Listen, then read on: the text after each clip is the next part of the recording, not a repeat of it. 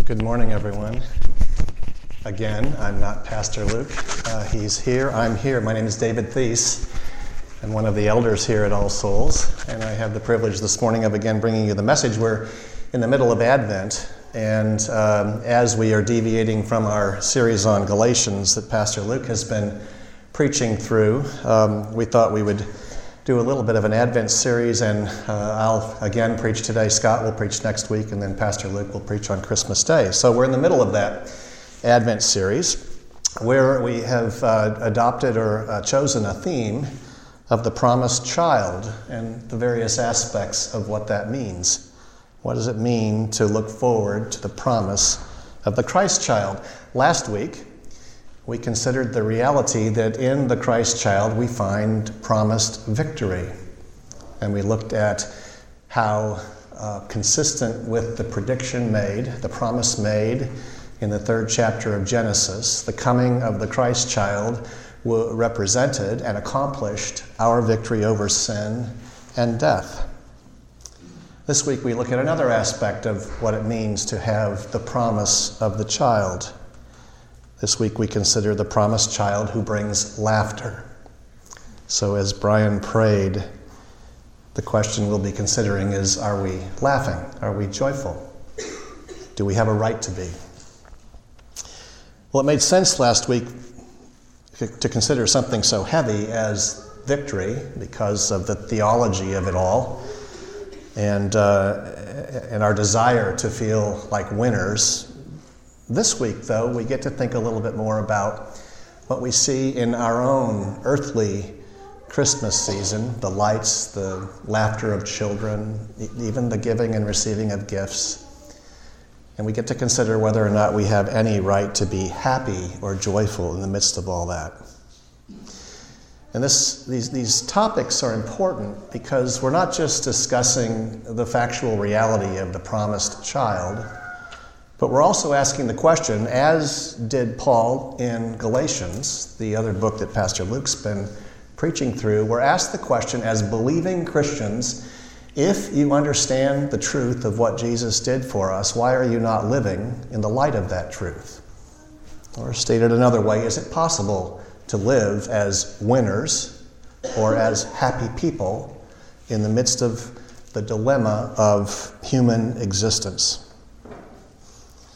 So, as we consider whether or not we can be happy or full of laughter at the time of Christmas, we again need to confront that question, not just in an evangelical sort of way as we speak perhaps to people who don't know Jesus Christ as their Savior, but even as we consider as Christians, as believers who understand the reality of what God has done for us and yet do not live in that reality.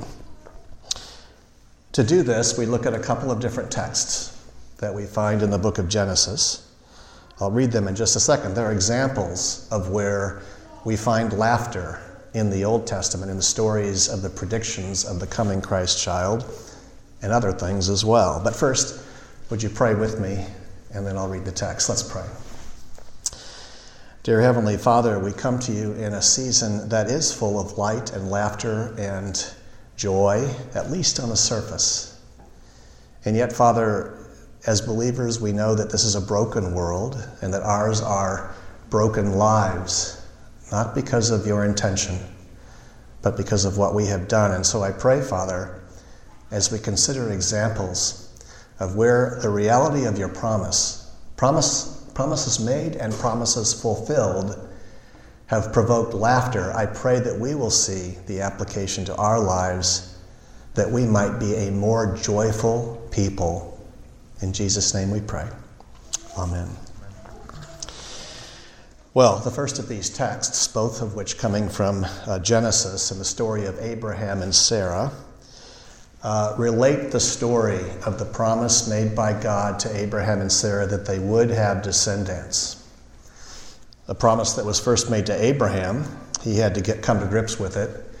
Then ultimately Sarah overhears, and most of you know the story. This is a couple that was, I don't know exactly what age. At different times it's reported to us, but these were older people. and we're told that Sarah was barren. She was not capable of having children. So God has promised Abraham a child, and that makes no sense in the world to Abraham or to Sarah. God made this promise nonetheless, and Sarah hears it. You can imagine what her thought process was. Here's what happens in Genesis 18, beginning at verse 9. They said to him, and this is thought to be God saying to him, Abraham, "Where is Sarah, your wife?" And he, meaning Abraham, said, "She is in the tent." The Lord said, "I will surely return to you about this time next year, and Sarah, your wife, shall have a son." And Sarah was listening at the tent door behind him. And now Abraham and Sarah were old, advanced in years. The way of women had ceased to be with Sarah, so she was menopausal. So Sarah laughed to herself, saying, "After I am worn out and my Lord is old, shall I have pleasure?"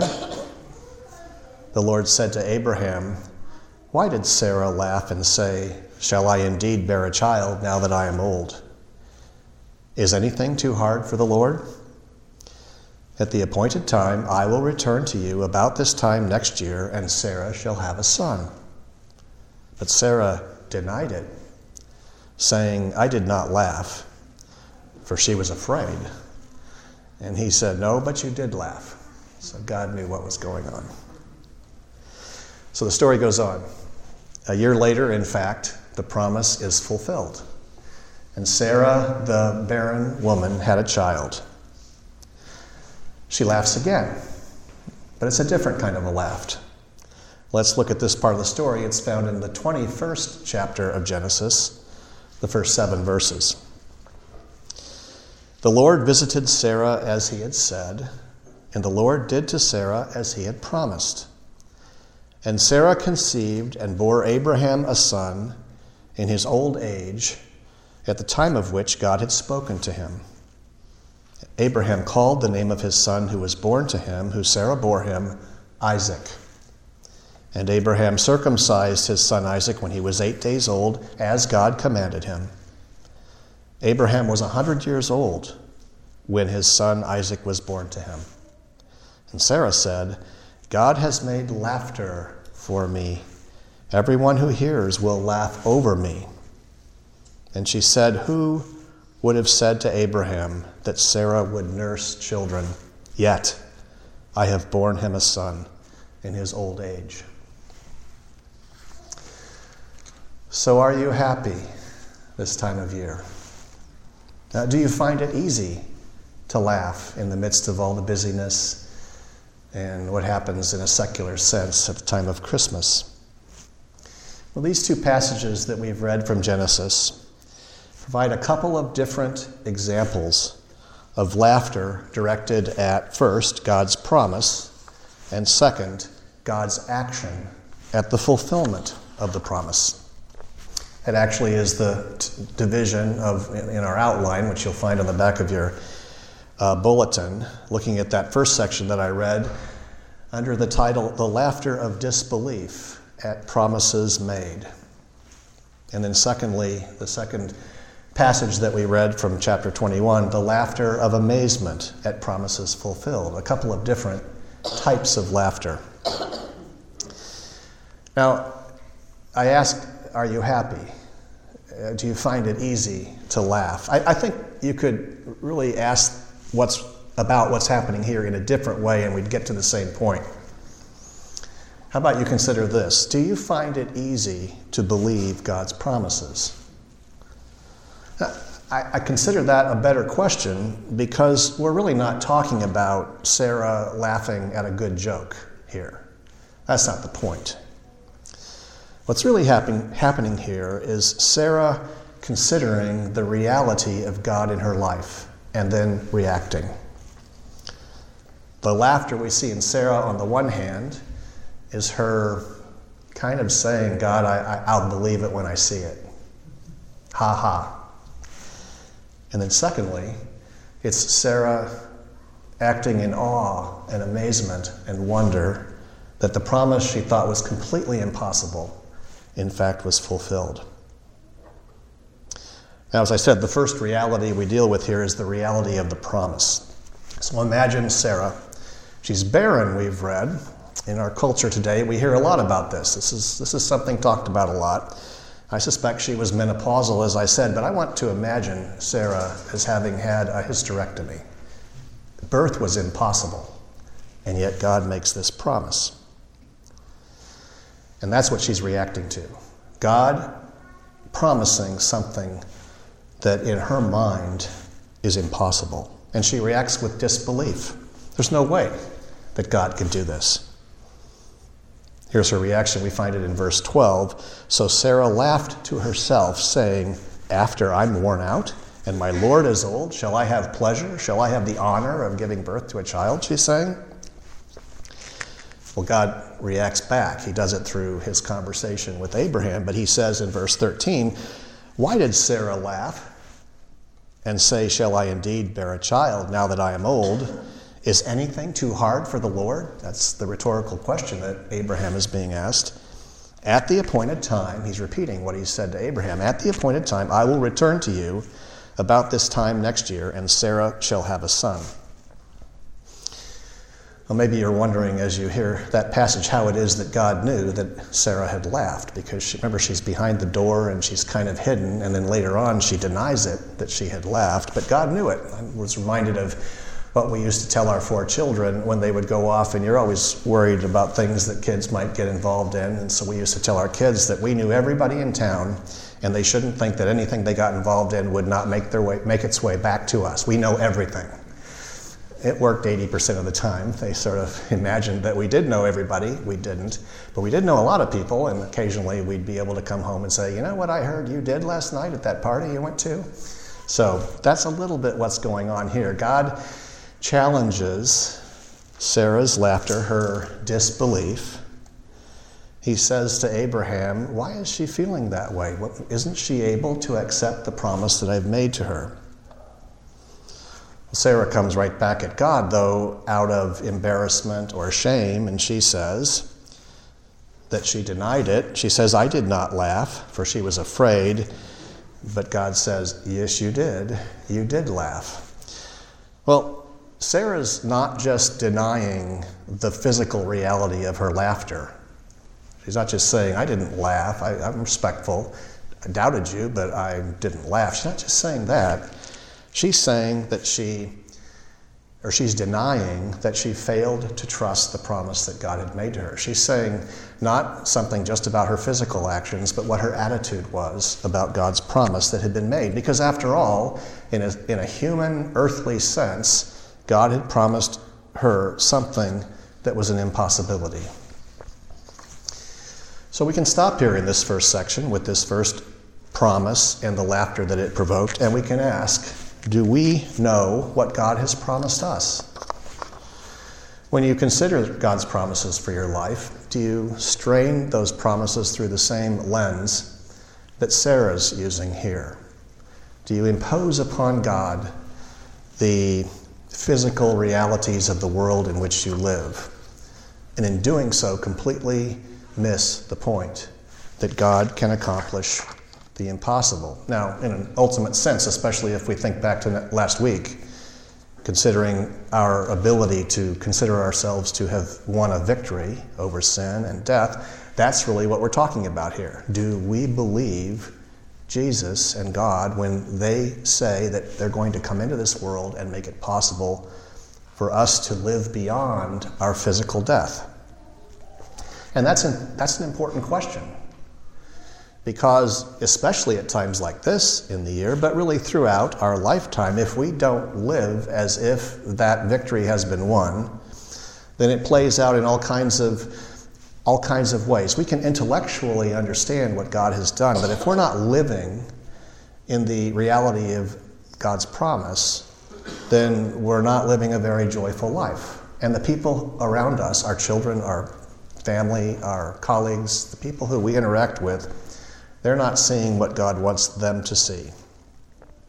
So again, at Christmas time, Do you believe that what we celebrate is God coming into this world as a person to make eternal life possible? And do you believe that this promise has been made to you? Are you living in that belief, even in the midst of what we face in our own lives? Challenges, busyness, depression, failure, ups, downs, successes, our own pride, all the kinds of things that we experience as humans.